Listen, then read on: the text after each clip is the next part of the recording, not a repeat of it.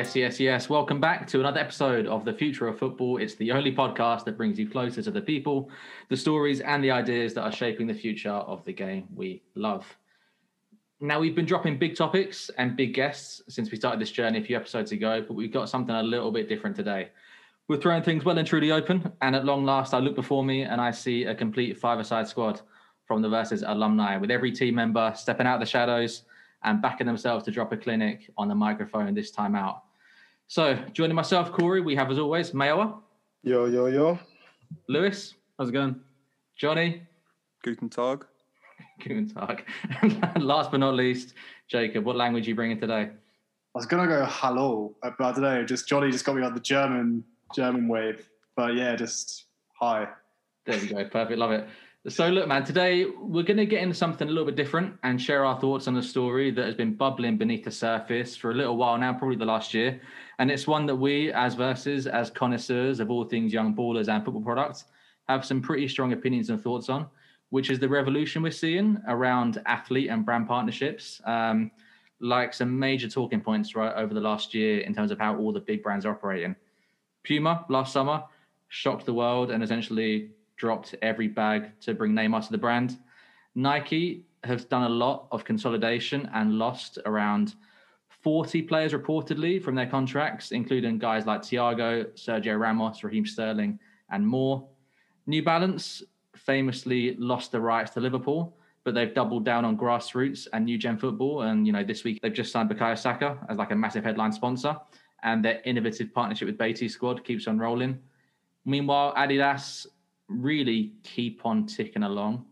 But the big question that exists there is what they do once Leo Messi kind of finally departs the big stage. So what we wanted to do is bring our team together. All of us have different experiences of working with brands, players on both storytelling and commercial levels to try and explain a lot of the things that are going on in this scene, contextualize some of the latest developments, and ultimately predict what the future holds between ballers and brands.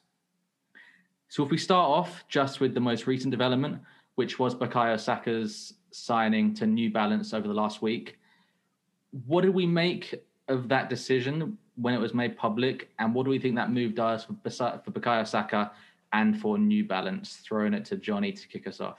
Well done to New Balance on this one. Well done, New Balance.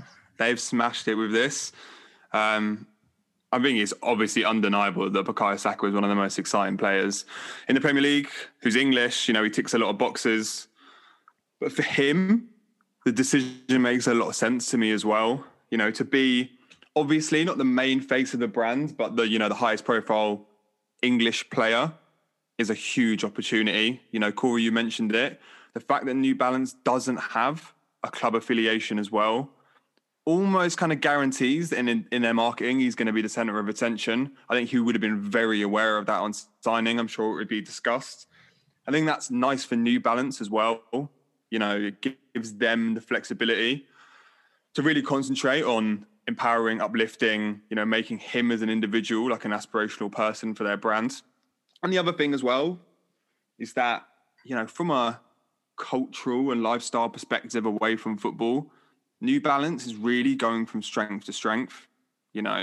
As like a youth culture brand, it's finally, I don't want to sound too harsh, but like standing on its own 2 feet and becoming very credible. And I think that as like a young, cool person, Bukayo Saka would be very aware of that. So I think all round, like well done New Balance, like well done Saka. It's a move that makes total sense. I was going to say, the reason why I find this one interesting is because, as you've mentioned, they have said that they're changing their sort of strategy. And in order to understand how they've changed their strategy, you just have to look back at what they were. I mean, Sadio Mane is like the football guy, Kawhi Leonard is the basketball guy. But if we think back to a few years ago, like New Balance athletes were, let's say, top-level athletes, but they weren't like your superstars. It was kind of like Kabay, Company, Januzaj, Fellaini. It wasn't sort of headline acts.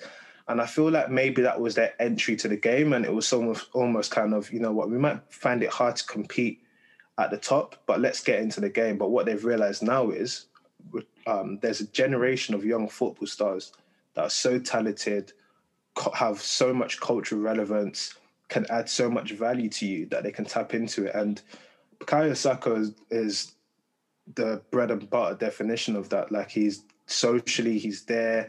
The way he speaks in interviews, the way he presents himself, he's there. But if you look at what's happening as well, you're seeing loads of ballers wear New Balance accessories, which makes you think, okay, is this a new approach trying to get the exciting ballers, keep them in, and not only just keep them to football, but like was said in the Saka thing, they're lifestyle athletes as well. It's not just a football boot deal. You're part of the brand.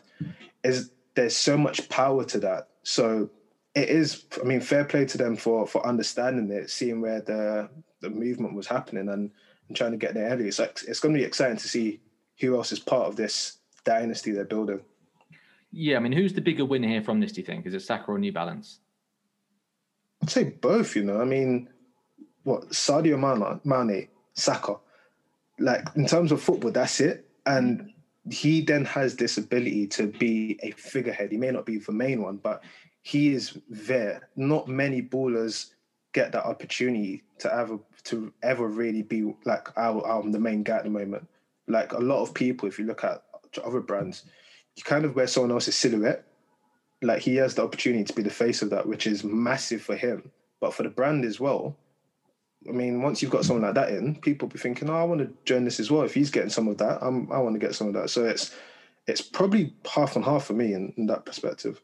We don't know how big that bag is. If that's Neymar level, bags from New Balance to like Saka, then clearly he's winning. But I feel like in terms of what New Balance needed, like Saka didn't need New Balance. New Balance needed Saka.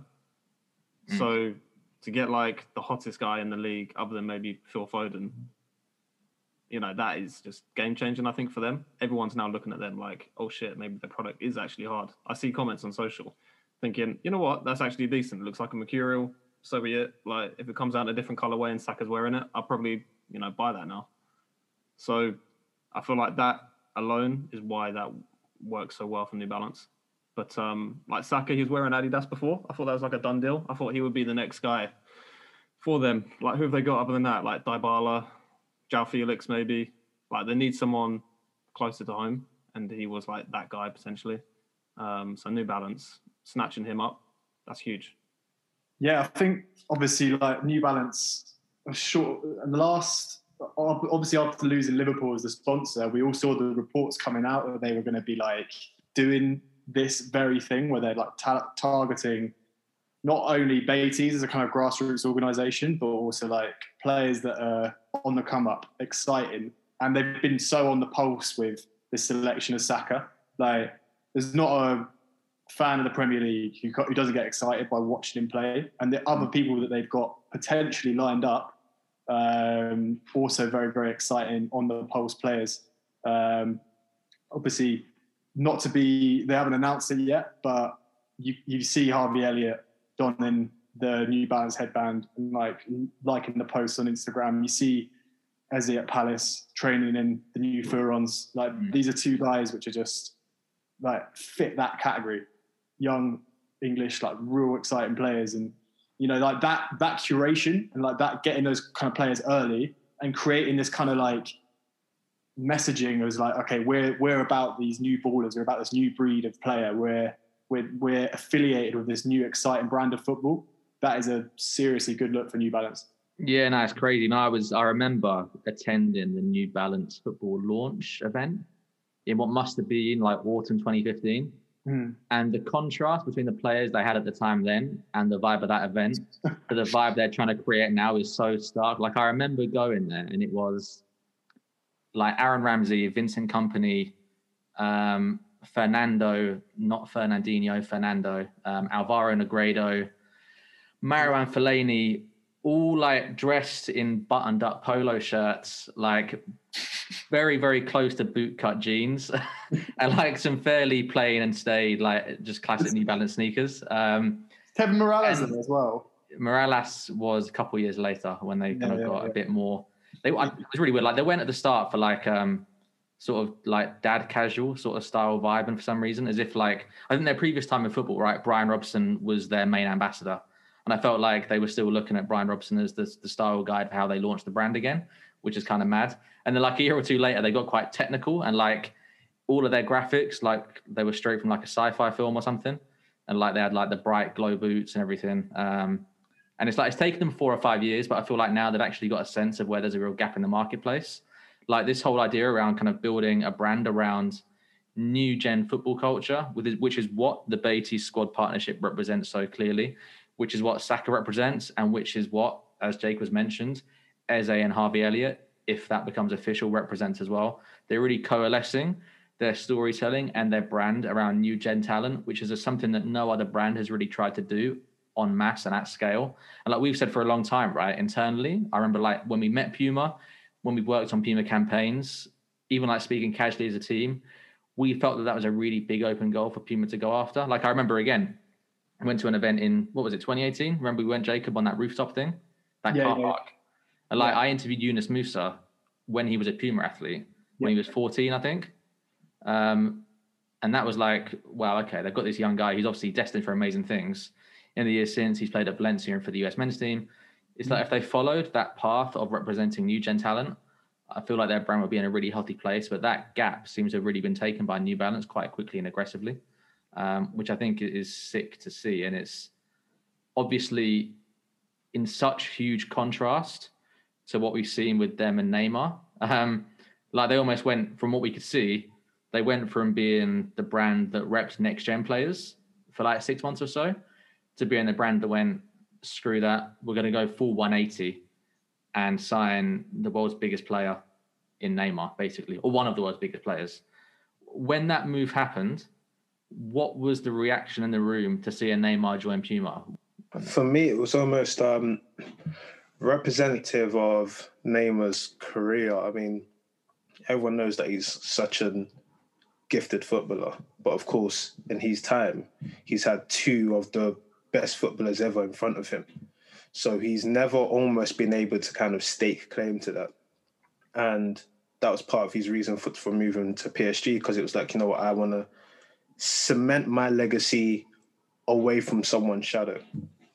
And then this move kind of replicates that. You've got 2 of the best footballers ever at 2 other brands. For him, it was like, okay, I've had the signature boot and everything, but I still don't have that moment where I'm cementing a legacy when my time with football's done. People look at it and go, wow, what have I done? He's still chasing the Champions League, of course, but this moment felt like another way of him trying to do that. Of course, Puma have that legacy and heritage of the Puma King with Maradona and Pele, and it seems like maybe he and the brand looked at that and said, you know what, maybe this is the narrative you can go down and secure and be part of your legacy. So it's not one I would have ever thought would happen, but as soon as it happens, you look at it, you connect the dots, and you kind of go, I can see where they're going with this.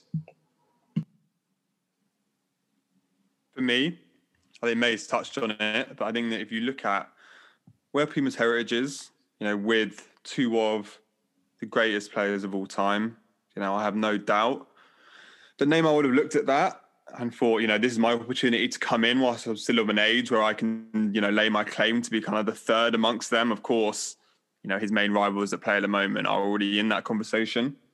But the other thing from a Puma perspective is their roster needed uplifting. And I think it'll be really interesting to see what they do from here. But of course, in preparation for this call, I looked at, you know, who else they've got, because I had some idea, and it's not very pretty, I think, is the reality. So I think that in terms of genuine global appeal, it was really important for them to go out and get someone of this level of talent, you know, first and foremost. The other thing is that I do think it is a match that's relatively well made. You know, Puma acts differently to the other brands, and I think that Neymar acts differently to other players. You know, we've talked tonight in previous conversations, but Neymar is not the coolest player in the world. He's extremely gifted. And I think that Puma isn't the coolest brand in the world, but in terms of performance and products, has a lot to offer. So for me, like culturally, it's a nice matchup. Yeah, I think obviously, like for both parties, it made a lot of sense. Neymar, as we know, loves the bag, loves chasing it, wants to be top boy. And like they probably presented this, right, you're going to wear a Puma King boot, you are the king, you are the new king. And he was just like, right, I'm all over that, top boy. And everything throughout his career has kind of been geared to him being the top boy in his eyes. It's like, if he moves to PSG, I'm going to be the top boy there. But like, you know, Barca, he felt like he wasn't quite the top boy alongside, you know, Adidas' top athlete in Messi. And then, you know, even to an extent goes to, you know, he's at PSG, Mbappe is like the top boy at Nike. And it's like, he's still not the elite guy at this brand. So for him, he's definitely unhappy to play, you know, sideman to like these top level talents. And he was like, no, I am the top level talent. I am going to be Mr. Puma. So yeah, it just made a lot of sense for him just to kind of just as ever, like kind of chase the limelight there, be the top boy. And yeah, now he's firmly that for Puma. I actually think the one thing that does hold true as a parallel is that, like, Puma are traditionally the third brand in football behind Adidas and Nike, and that order usually stays the same, to be fair. But Puma have had like some crazy record-breaking years over the last couple of years, and I think their ambition isn't really anymore to sort of be content with being a third, but they really want to challenge the two major brands that exist in this space. And I feel like to do that credibly, you probably do need one of the top athletes in the world to stake your claim against Nike and Ronaldo, to stake your claim against Adidas and Messi. You needed Neymar to be part of that conversation. That's the natural third wheel to that discussion is Neymar. So I think what it does do is crystallize the brand's ambitions a little bit to be one of the biggest players in the space on a long-term basis, in that maybe a way that focusing your strategy around young ballers, as New Balance have done, it might never do that for your brand. I guess it might never take you to that next level and make you the all-encompassing behemoth, the leader in the space that you want it to be. And I think New Balance, yeah, like we said, their youth strategy is amazing, but I think their ambitions are probably different to Puma's. Yeah. What I would say there, though, is I feel like New Balance's strategy with the young ballers is one that can pay dividend in years to come. I mean, if you get, let's say, 6 of the hottest ballers coming up, like between the ages of 18 to 19, by the time they get to 25 and establish themselves, you have something. You almost reap the benefits of what the Adidases and the Nikes have always managed to have, where they can just go and get the best talent. And by the time they become big, oh my gosh, they're everywhere. Whereas with Puma, I think then, like you're saying, their needed to maintain that position and push forward. They had to operate now. And if you look at, this is a separate topic, but if you look at football now, there's not a lot of global superstars. Therefore, if you've got an opportunity to get the top one, you go after it. What are we seeing now at the moment? We're seeing people try and prime other top athletes from other brands. The Sterling conversation is one we've been seeing happen for 2 years. The Marcus Rashford one's popped up out of nowhere. It's becoming a bidding war as opposed to sort of like I can just get you from grassroots, because there's not that many top names anymore. If you look at Adidas's roster, like, they still have an impressive roster, but you look at the names, Pogba, Bale, like, it's not the same sort of glimmer that it used to be. So what New Balance are doing is probably the best way to go about it. You know what, get these guys that are young and hot, and hopefully they keep growing.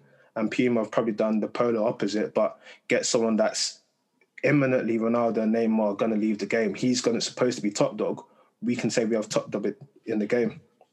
I mean, this question, to be fair, like, maybe this is one that's all encompassing and we should have thought of at the start, but like the last few years, or the last year especially, we've seen the Neymar story and the bidding war there. We've seen and reported on the Sterling one for like the last year to 2 years, roughly, between like the Jordan brand rumors to the Puma rumors to the Nike rumors again. We've seen that a lot. Rashford, as you mentioned, Mays, as well, is another one that's come up. Like, these very public battles and bidding wars to get players on side to your brand is becoming more and more important, it seems, to brand strategies. I mean, again, this is probably preaching to the converted in terms of what we know and what we think. But why is it so important for those brands to have those players attached? What is it about footballers right now that makes them so valuable for brands to have as commodities and as ambassadors? I think like player power has never been stronger. Like, we always talk about this, like the last 10 years, like the world has revolved its axis on Ronaldo and Messi, not really Real Madrid and Barcelona. When I look at like the England team, obviously being a Newcastle United fan, I can't really get excited about football. But when I look at like the England team, I look at the players involved in that. Like Sterling, I support as much as I would any one of our players, like at Newcastle. It's just like you follow these personalities and probably buy products because of them. Like everything that Nike have done with Sterling, everything that Marcus Rashford has done, and now is obviously still related to Nike. If he did shift to Puma, I would look at it in a different light. I really would. Like if they launched a marketing campaign, if they dropped something with Rashford and it was progressive and it was, it held weight, I would look at it completely differently as a brand. I think brand storytelling relies on having those players, having those stories told authentically. And players are the most authentic gold dust, you can find. Like product is what it is, isn't it? Right? Like you need someone to wear it. Such a good point from Lewis. And I think the general cultural fluidity of players today, that it just didn't exist 10 plus years ago. I think if you look back at, the Joga Bonito adverts, right, and the players that were involved in that, how culturally relevant outside of their work with Nike were those people? To be honest, like most of them, not at all in reality. You look at the players that we're talking about now, you be that Marcus Rashford, be that Kylian Mbappe. How culturally relevant are they in terms of how they express themselves on social media, how they talk, how they dress? Like they hold the power now. And that's the real shift we've seen. Those brands were dictating culture 10 plus years ago.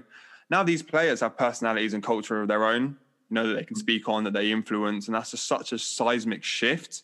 And I think that the brands, when entering these bidding wars, are really recognizing that actually the players are the ones leading culture now, not them. And therefore, to play in that space, they have to do it through the lens of players. Yeah, I'm just looking at the comments off the back of the Saka New Balance stuff of both those activations of like the announcement, and then also just like him today when we're recording this podcast, him bringing out the boot and we're like holding it up in the photos in this lookbook. The comments of like are just like, I'm copying because of Saka. I'm copying because of him. And if that's not an insight like to how powerful players are and shaping young people's decisions, or slightly older if you're Lewis, then it's like it's definitely 100% the way to go. New Balance of it's a smart chess move. Like you can just going off. If you Instagram comments are like a pretty nailed on way of telling you, like looking at your consumer market. I'm sure New Balance Football giving us a little check out, seeing that now, like it's worked for them. It's working. I was going to say, Johnny, what the point you made is so true. Now more than ever, social currency and influence is the most important thing. It's if you're able to tap into the social currency of a footballer, the influence of a footballer, you're laughing. We've seen it in the last year. Marcus Rashford has been so influential. And away from football, look at the amount of brands or organizations that have attributed themselves or tied themselves to him because of that social currency. It's the same thing now. Like, Bukayo Saka is such an influential player. He's like, I call him Big Bro at Arsenal.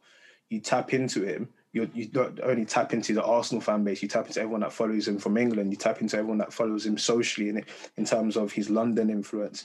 You just get so much buy-in. And that point was so true, Johnny. It's not like before where the marketing to us was adverts or big moments. Those big moments have now become social and cultural references. So if you're able to tap into those naturally by getting these players on the side, you're completely laughing. And that's why with the Puma one's probably not that sort of strategy of thinking, because Neymar, in terms of his cultural relevance, it's not the same. You can probably tap into some different markets globally because of him, but the cultural and social relevance isn't there. Saka and all of these young guys, it's there, it's bubbling. Mbappe, oh my word, what Nike did in terms of the Nike did with the World Cup campaign and sort of tearing up and almost like R9 and everything was a masterstroke, because you almost had the best of both worlds. This guy's got social currency and you can kind of give us a throwback of what things used to be. So they leveraged that really well. But I think New Balance's approach of this, if they continue getting the right guys on board before anyone else comes to try and hijack them, is pretty impressive by them. Disclaimer: this podcast isn't brought to you by New Balance yet. But Yeah, worthwhile throwing that in there. If we all kind of agree that the impact of the biggest players in the game is stronger now than it's ever been, does that give context and reasoning as to why Nike were happy to sort of let the contracts run out for 30 to 50 of their, I suppose, second or third tier ambassadors? Does it make more sense to put all your eggs into the bigger baskets, I guess? No. No? Okay, go for it. Not for me at all. Like, clearly there's a real deliberate strategy going on here. I think it's the wrong move, personally. The reason why is I think it's massively at odds with the other element of football that we haven't touched on as much, which is that while, of course, football is more culturally impactful than it's ever been before, and the players are more impactful from a culture perspective, the other side that we look at on a daily basis is the kind of more community element of football and how powerful that is. And I do think that turning towards just a few key athletes who are at a real elite level is at odds with that, to be honest. However, you know, if we think about what Nike are going to do next, don't be surprised, in my opinion, if alongside, on the player side, they just have a few elite athletes, they do something like empower the communities that they are interested in to kind of be the talent alongside these elite athletes. If they don't do something like that, then I think it's a silly move right now. Because I mean, the culture part is one thing, but the community purposeful side is another that they're potentially going to alienate. What I would counter that with a little bit is that so many of the players that we talk about in these days, like you say it yourself, right? We all say it, is that they're far more relatable to like the average football fan than the generation was previously. So when they're dealing with the big athletes they have right now, if you look at Mbappe, they're not just dealing with Mbappe, they're dealing with Bondi and everything that community represents. If you look at Sancho, it's not just Sancho, but it's Kennington and where he comes from in South London, they try and hero. And I feel like even their biggest athletes, the new gen ones, they're finding a way to very credibly tie things back on a campaign level and on a creative level to the communities and the people those players represent on their purest level, which I think does almost counteract the idea of them not putting on for the grassroots still. Because what they're doing really effectively, as we've seen when Sancho built that pitch in Kennington, right, is they're tying their A-list stars back to the communities they originated from in a very real, purposeful way. I think on top of that as well is what we're seeing in terms of not just football, but everywhere is the importance of an actual individual. So, for instance, you gave two examples. You spoke about Mbappe and you spoke about Sancho. Their sort of workings with Nike is not just the boot. As you mentioned, it's the social element, but there's a sense of ownership there, and it's become so much more important. It's not just a football boot anymore. Bukayo Saka, in the press release, it clearly stated he's not just a football boot. This guy is going to be with us across our lifestyle and so much more. So if footballers are becoming more involved in the conversation now, as we're seeing in terms of fashion, in terms of what they want to do, in terms of what fashion, their community projects, etc. If you do that with 50, 100 footballers, that messaging can kind of be watered down a little bit. Whereas if you can do it with 10 really well, you've got a really nice product there. And also, like, I'm not pocket watching anyone. It probably gets a little bit expensive if you're sort of saying, you know what, we're going to give you all this leverage to do all of this stuff, and then we're going to give it to you, and then we're going to give it to 100 others. I feel like it loses it. And to be fair, with a lot of the footballers that Nike probably let go, their engagement in terms of compared to the top talent, probably very different. There's not much sort of ambassadorial things they needed from them. So it was like, so we've just got you so no one else can have you, but we're not actually reaping any benefits. We might as well just put all of that effort into a close-knit group and really push that beyond. So it's just not a boot deal. Like Sancho's boot, we spoke about that moment for ages and everything that came with it. Because if it was before, it would have just been a different lick of paint to a different boot. It was something we've never seen before, especially for someone in that sort of moment of career. That is probably their strategy now in terms of we want to encapsulate this and make it bigger. It's not just boots. It's boots and your community. It's boots and lifestyle. It's boots and your personal brand. And for me, that is quite a powerful move from him. Yeah, well, I've still got that Nando sauce waiting to be opened at some point in time from Jadon Sancho himself. That's really interesting. I think one thing with Nike that's really worth talking about just quickly, we mentioned a little bit about the Joga Bonito back in the day and how they used to market themselves. Obviously, with the Raheem work, with some of the Jadon work, they've been very purpose first and tried to kind of improve communities and improve the world with a lot of their campaign material and how they sort of move within these circles right now.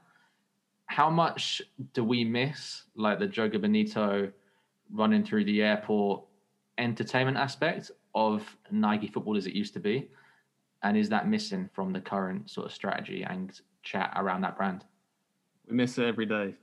Every moment. Seriously, that was football. Like, yeah, I might be dusted, I guess, looking back on it too far back. But like, even for like, I don't know, people in their early 20s, their late teens, they recognize that spirit. They can see that in football. It might be Wayne Rooney instead of, well, I mean, Dino still like permeates the culture, but like to actually have lived those experiences, like I guess Wazza maybe extended that at least in a UK sense. That spirit of like just football as a free for all, and you just do what you want. Now we do miss that, but I think May's touched on it. Like you don't have those big moments. You know, there's massive like activations. Like one film drops just before the World Cup. Like it's just before the 2006 World Cup, where they won the previous tournament, and they just capitalized on Joga Bonito for that period, and that felt like it just dominated that kind of that sense of Joga Bonito, like dominated for like 4 years, probably between that tournament. Whereas football now, you'll get like 15 minutes, and that's how you can dictate the conversation for that long. So like, yeah, individual players do kind of run the narratives still. I don't know if you'll ever achieve what that was back then, because it's just there's too much like messaging on the timeline, too many other things going on. But just quickly before we throw over to Jacob, I know you got a point to make. Just quickly, right, Lewis, you went to do you remember that Nike strike night thing like 2 or 3 years ago, right? Where you had, who was there? Like Rashford, Aubameyang. Yeah. Harry Kane was meant to, but he was injured. Who won it? Yeah, it was who's the striker? Was it Silva? Was it Andre Silva? Yeah, Andre Silva. So what they did, right? They brought together like 6 of the best strikers in the game at that point in time, and kind of almost had like a one night only mini tournament around who can score like the techiest goal, basically. I think in theory that sounded like it could be such a sick moment and sick night, but it didn't seem to catch on in the way that maybe you would have imagined it catching on like 10 years before that point in a way. Yeah, so they live streamed it with Poet and Vuj on Facebook. I think it was someone. But like that was big looking back. Like that would have been huge. I mean, you wouldn't live stream it 10 years ago. I don't know what it would be. But that concept as a whole, I think they even had like Courtois in goal or someone. Maybe at the end, I don't know. Like it wasn't throughout the whole thing. But like it seemed so possible that a player could get injured that night, or like a mad viral clip on the timeline would come out of that, like Harry Kane just nutmegged Thibaut or Aubameyang. Like Ian Wright was on the panel hosting it, like, rating the goals and stuff. That's nuts. That's like, Nike advert territory. What I do wonder, to be fair, like looking back now, I think like the fact they got Zlatan and Ronaldo to be on the same pitch at the same time, probably for a day's shooting, I just can't think that'd happen these days. Like the conflicts of schedule and like the power that agents and clubs and different sponsorships have over these people might mean that stuff is just so difficult to get over the line. Jacob, I know you were going to throw something into the mix earlier on. Yeah, I mean, like Joga Bonito in a nutshell is just like, play beautifully. Football was a more beautiful game then. There was a lot more, like, the other thing with it as well, alongside like football being in a kind of like, I'm sounding very, very old head here, but, the adverts back then, the Nike Joga Bonito adverts, and even before then, like the World Cup running through the airport and stuff, TV was a lot bigger then. Like television, it was worth like. The biggest granddad comment I've ever heard. Old here. This is hilarious, but I was just hearing myself out loud. It's like, oh my god, just shut up, old man. But having those groups of players together is one thing, like you had real brand affiliation for all these guys sort of like linking up together. Like they're the stars of the show for adverts every couple of years for these World Cup or Euros campaigns, and like, you know, bringing them all together on the schedules that they have now, probably not feasible. But then the other thing is as well, like what format are you really going to run this on? Because the first place you're going to see it is the internet. Like I get it would still be. It's just the way in which it's been shot. It's not like the big budget that you get for like TV adverts from back in the day. It's just not the same sort of scope for that. And just because the way the world is different now. But like, you know, the original point of like Joga Bonito football being more beautiful and like it's a different place of like it seemed like a more relaxed vibe. There's not enough. There wasn't like all these sort of like in a matrix of things going on. There wasn't like the brand, like the agents, all the sort of like the time schedules of the individual players and like being able to freely link up. There was sort of less of that back then. And so I would love to see like waves of players affiliated with a certain brand, you know, link up and do like a mad advert again. But I don't know, obviously. Was Joga Bonito on TV? Yeah. Because how I remember it was like one of the very few things you could watch on a PSP that you could download and watch. You could watch like the 6 little episodes of like the Zlatan CR7 one, the Brazil changing room kick up thing, like the little Rooney thing. They're all like 1-minute videos. And it was like the very first time you could actually download shit on the internet, basically. And like I remember watching one on the PSP on repeat, basically, which is kind of mad. So I remember it as like a very guerrilla sort of like digital internet first campaign in a way that I think you could still recreate potentially in a modern sort of way. But yeah, I don't know. I think the flip side of it is that they were prime time TV spots. Yeah. Like every time they came on TV, I was like, Nathan! Nathan's my brother. And he would be like running into the room and be like, it's on again! Which would obviously be at like 7 p.m. on all the main channels. Yeah. But I think that what is super innovative, like you say, is that they then also distributed it via these like mad digital means that just were not widely done at all at the time. Because I use a PSP as well. You know, that was actually a mad way of getting to young people that probably no one else was doing at that time. Yeah, I just think in a nutshell, times changed. Like you guys remember the Scorpion Nike advert, right? The tournament. And you had ballers like Henry, Totti, Vieira, Scholes, Van Nistelrooy, Ronaldo, Carlos. Like these are like the best players in the world, like big names. I don't feel like football has that caliber of names, and certainly not just in one brand anymore. And of course, this was like stuff that was, you know, on TV. But now the equivalent to that is Phil Foden recently on TikTok. Everywhere, people love that.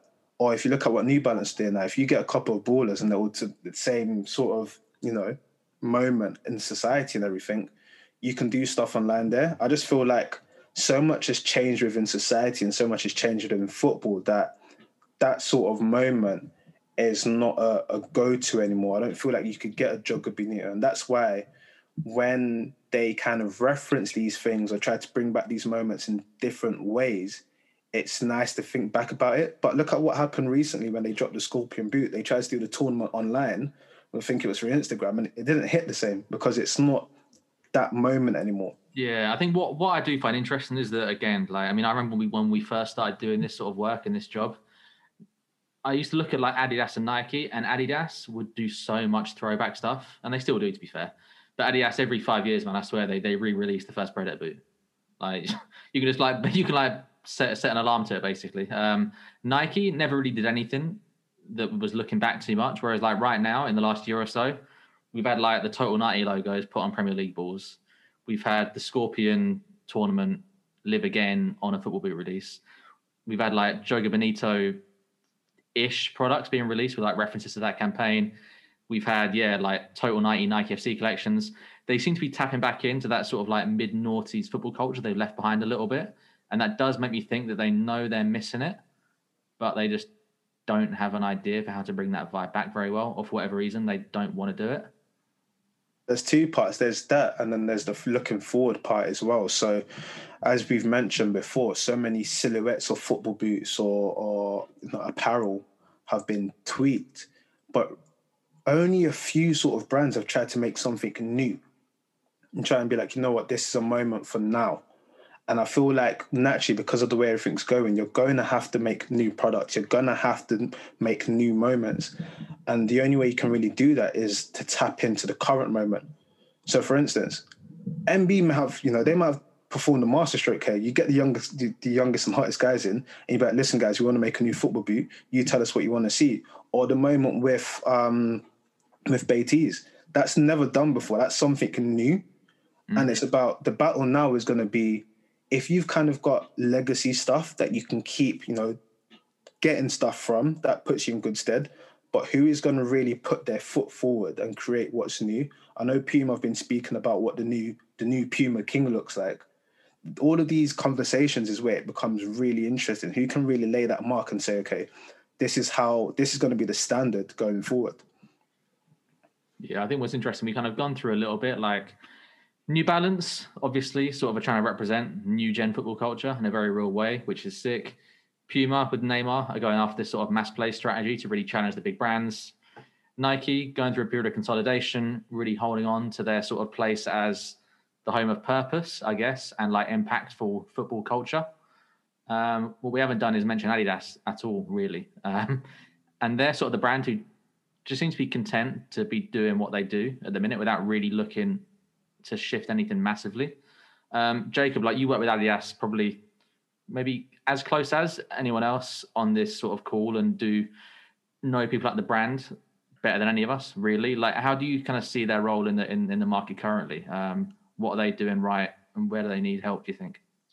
It's quite interesting because they obviously have a lot of ambitions to move in a similar vein to how New Balance are doing. And I think, we've got some stuff coming up with them, which indicates that, that is the direction they're heading. And they're targeting a lot of, and amplifying a lot of their young ballers.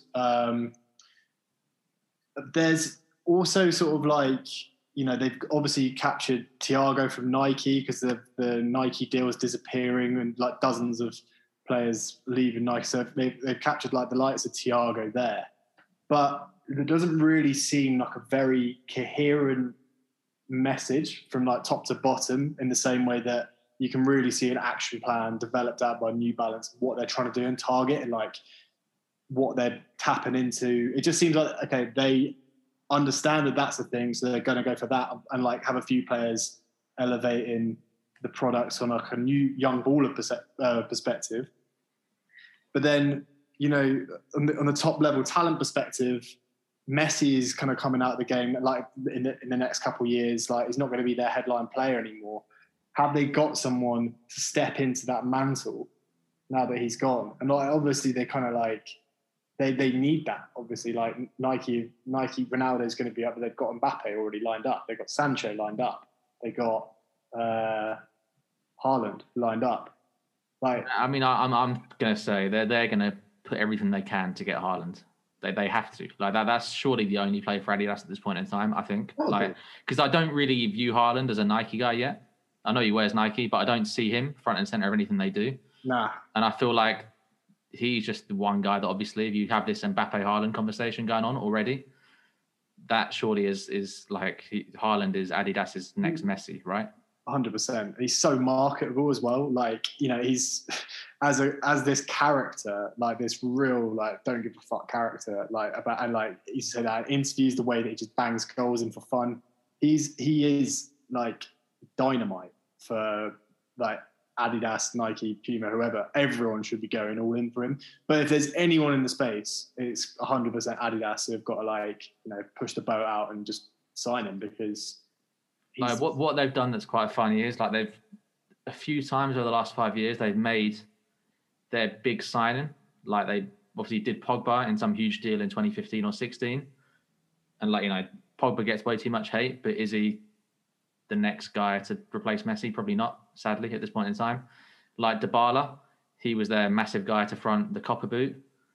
And again, like he's not quite hit the levels he probably would have hoped he would. João Felix, early days, but I would hazard a guess that again, he probably won't be the guy that could step into those shoes. So it's like they've tried to kind of like plot the next big thing a few different times, which does buy into their whole idea around being the brand that's built around innovation. But yeah, they need to kind of strike while the iron's hot and get someone who is big and is proven, I think. Yeah, that's it. I think the thing we know from our conversation with Adidas is they're being very careful. And I think it really plays into what you said, Corey. I don't think they'd ever admit this publicly, but I do think they're very worried about getting it wrong again. And I feel like in the current state of play, that is why we see them being quiet and really planning out their moves. We also know that for them, they are going to take a leaf out of other brands' books and really go hard after women's football and grassroots football. I don't realistically think that's going to affect whether they should or shouldn't go after a big player. I think they still will. But it is interesting to see them reflect on some of the decisions they've made and just act ever so slightly more cautiously in the way they're acting, particularly at a time when other brands are, despite the global pandemic and the financial implications of that, making pretty strong financial moves and really putting their money where their mouth is. Yeah. I think that Adidas are a little waiting for the dust to settle a little bit before kind of seeing what's left over in a weird way. And to be honest, I rate it. Like, I don't think that's the stupidest thing that they've ever done. Yeah, I agree. I think Adidas as well, typically, they've always had like their one absolute superstar. So before Messi, obviously it was Beckham. For like the 10 years or so, he was the main king of the brand. And in the background to all that, they've always been better at innovation from a performance aspect than other brands. Like from the Predator being the first boot with the fucking leather teeth and whatever that is, through to like the Ace boot a few years ago that was the first laceless boot. The F50 tunits in 2005, where you could literally, for whatever reason, screw the boot apart and basically build it yourself. That was a new thing. Like the glitch, where they were delivering boots to you around London. They've always been very good at sort of innovating products and built their whole brand off like being the best in performance. And I guess that also is where they need to keep putting their efforts right, is to be the king of what's next in terms of what you wear and how you play, rather than maybe who wears it. One thing they leverage really well is big moves as well. So like obviously the Pogba moment is massive. So like you're saying, Johnny, they could just be waiting to see, okay, can the situation fall into our hands? Can we make it work the best for us? Like, for instance, if you did get Haaland for some reason going to Adidas wearing team, they're tapping into it. They will throw whatever they need to throw it. Like they are king of making a moment happen. We've seen that socially. They can still do it. So yeah, sometimes you have to wait for the market to kind of give you the path to go and do what you need to do. But yeah, I feel like they're not, with the signings they still have, they're not in a situation where they need to make the move right this second. They still have big names. We may not look at the names in the way of the same excitement as we do to some young guys coming through now, but they still have household names there. They still have household names that across the world will ring bells. But as you said, they are looking for their next king. And for them, I mean, it only looks like it could be one person to us. But I guess for them, it's about seizing the moment and making sure they tie up that person properly. I think like some of Adidas football's like best work has been with Arsenal. Like they've been really good in terms of capturing the tone there. Like if they've perhaps not dropped something with a player on like an elite level, they have, at least with Arsenal, like just absolutely got that spot on and been really reflexive with it, especially in such a period of time where being an Arsenal fan, you're ready to absolutely hate on anything that isn't something productive on the pitch. So like hats off to them for that. Like some of that work is so kind of like of this generation. I think like Gen Z, it kind of really captures that mood that even like Nike have perhaps not quite hit. Like they just dropped sick product, Nike. Like the Sancho boot was sick. It was good. It tied into like what kids want to wear, what they want to hear about. Whereas with the Arsenal Adidas stuff, it's probably for a slightly older head, even though Arsenal is such a widely supported club and it's just got ratings across the board. And if they can pull that off with like Haaland, like who's making shithousery, like elite level, like cool again in football, like that reflexive tone of voice, you know, whether he's in another Drive commercial spin-off, like, you know, you can just see that marriage as being like perfect for the internet and the timeline. So Yeah, I think as well, like, you've got to take into the fact that it's, chestnut checkers. And I think, like, Adidas lost about 90% or something like that in the first 3 months of 2020, probably lost even more going forward, like, off the back of that year. And they were really, really badly affected by the Euros not happening. So they had to, like, rethink their strategy in terms of, like, okay, what are we going to do? I think they take this time to consolidate. And, like, what we'll see with the Euros coming in, obviously, big sponsors of that. You'll see some stuff in the coming months, the lead up to the Euros, from them in a big way, as they've been sort of like plotting in the background some stuff. And I think, obviously, everything goes to plan. We see European Championships, London 2021 mainly being the base of it. I think Adidas, London, summer, like when we're all optimistic for stuff going back to normal, like, in real life stuff happening again. Like, I think Adidas are going to have a big part to play in that. So, yes, one to keep the locks on. Yeah, I mean, one final thing I wanted to kind of throw over the idea of is that we've done really well, I think, to like recap where all the big brands sit currently in this space and what they're looking to do next and where each of them have their strengths and weaknesses. The one thing I was reflecting on while we were kind of putting this plan together was that, like, I remember being like a kid 10 years ago, I suppose, well, more than that, 15 years ago. You had Diadora, High Tech, Reebok in the marketplace in quite a real way, in addition to the brands we've spoken about previously. Do you think we'll ever see it back where you have the smaller brands having their place on a football pitch too? And do you think the game needs that? You need the other brands to have more products, to have different stories to tell, to give other players another place to get a bag, basically. Does anyone miss the smaller brands that did exist in football previously? It's an interesting one because those brands were trying to get market share at a time where you probably could try and put your foot in, but establishing that is so difficult. However, you do have communities where these brands, like, can still exist. Like, I remember when it was on Reed, it had a Reebok boot, right? And like, how long was that for? It was like, okay, cool, then on to the next thing. But in terms of shirt manufacturing, it's definitely there. Like, we've seen Hummel. How many Premier League teams do they have now? I feel like that's possible. But the actual football boot is very, very difficult. Unless you really go in and really, go for it, it's so difficult. Like, look how long it took MB to get to where they are now. Like, you had to be able to learn from, not mistakes, but you had to have a strategy. Maybe that strategy doesn't go well, take learnings and keep pushing. I think Under Armour tried to, dabble, but that didn't come to pass. I think it is so difficult. But you've got kind of like Pontifilo and Angola that kind of, have heritage boots that people kind of buy into, but they're not for the masses, I suppose. So as mass plays, I think it's difficult, but there is a space for maybe to still be consumed and still have like a momentum, a moment to it. But mass play, I highly doubt it. It's just so much investment needed to really push it to the forefront. That's it, man. I would love for that to come back. I think that realistically, there's no chance of it happening anytime soon. The level of investment, both in terms of the marketing to make it worthwhile on the one hand, but more than that, just the genuine technological innovation there has been in the creation of these boots is just so far beyond realistically what I think any of those brands could achieve. We talked on it already, but probably the amount of manpower that a brand like Adidas has on like a technology level in developing products, how is a small brand meant to compete with that? And when you consider that these players are, at the end of the day, elite athletes trying to access those marginal gains to make their game better, like, yes, the difference between wearing a top Nike boot or a top Adidas boot might not be that much.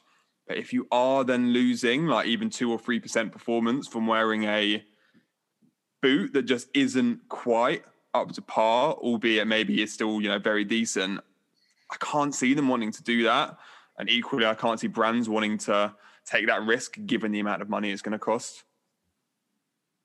Yeah, I agree. I think one thing as well that I just remembered as well that probably doesn't make too much sense, but it could be true, is that getting very big picture, like the death of the high street as well, probably does impact those brands' ability to actually get some sort of market share, as May said. Like, I remember going into a Sports Direct again back in the day, and you'd be able to find Patrick's, I suppose, they're next to like Predators and whatever else.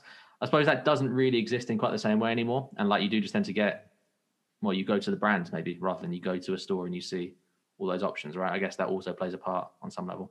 100%. My first ever pair of boots ever, when I was like a really young kid, were New Balance. And it was because we went into a shop and my mum gave me a choice of like price range. And those were the ones that I liked. And that was kind of the process. And had I not actually gone physically into the shop, I just never would have bought those, to be honest. And I think that it is really interesting shift that all of these kids who do start playing football, like 4 or 5 years old, maybe 7 or 8 years old, they're going to be buying boots online, which is a really strange, like, consumer shift. Just because, you know, that's not our experience. It's really difficult to imagine at that young age selecting boots online. Like, you know, that wasn't what we did. What do you reckon, Jacob? I always remember, like, does anyone remember, like, the Pro Direct, like, pamphlets you got back in the day, like the boots inside? Yeah, like, that was the way in which I was, like, forming my opinions of boots. I was just, like, looking through all of them. Like, I used to spend hours just, like, looking through them, dreaming about what boots I wanted to get. Like, there's obviously, like, you know, your Adidas, Nike, Pumas and stuff. And, like, I think one of my first pairs of boots was, like, the Shevchenko Lottos. And, like, where they had, like, the mirror plate on the back and, like, the red and black down the side. It was after, I think it might have even been after, it was before 2005, obviously, when famously missed the pen against Dudek. Great day. But the actual, like, boot itself was a bit less of a price point than the sort of, you know, the Predators, the 100, because there's like the 3 ranks of Predators, wasn't there? There's like your baseline, like, sort of cheap Predator. There's the one with like slightly more tongue grooves, and then there's like the one with like the full spec pro ones, which are like, oh my god, if you got them, you're like big boy. But the Lottos, obviously, I think, like, they were sick, and Shevchenko wore them, and they were like a decent price. I was like, yeah, maybe these are kind of like different, like a bit of a way. But like, I would love, you know what, like, and that again, kind of, we're talking about player power being a big thing now, but like, even then, like, the fact that Shevchenko wore them, and it was a bit of a weird brand, the fact that it was Lotto and like, say weird, but like, it was slightly like off the beaten track compared to like the mainline brands. Like, if you got someone like a Hector Bellerin wearing Lotto now and like doing a whole collection with Lotto, I think there'd be a lot of players invested in Bellerin's brand story, and like with a Lotto boot, like that could make it work weirdly, like, just because it's so, that would be such a him move to make as well. It's just like, so, you know, no one's talking about getting Lotto boots for like maybe the best part of like 2 decades. And now, like, he just comes back with this mad Lotto collection. It's like a logo that loads of kids haven't seen before. I would just love it. It'd be like mental. People are laughing at me in the background here, but fan fiction live and in effect. sorry. Nah, it's all good. Football heritage. Yeah. I think just to like wrap up, we've done about an hour on this conversation. We had like a pretty good time carving this space out and sort of, yeah, hopefully giving everyone perspective and context on what exists and where. Just to end it, we're gonna throw down the most pointless but evocative debate that exists. Ronaldo and Messi, obviously, they're the old poster boys. They're out of the game. Here's name one baller who is like the next poster boy of any brand. Like, who's the next up, basically? Who's the next GOAT? Who are you saying from the current crop? We've said it. It's like Haaland.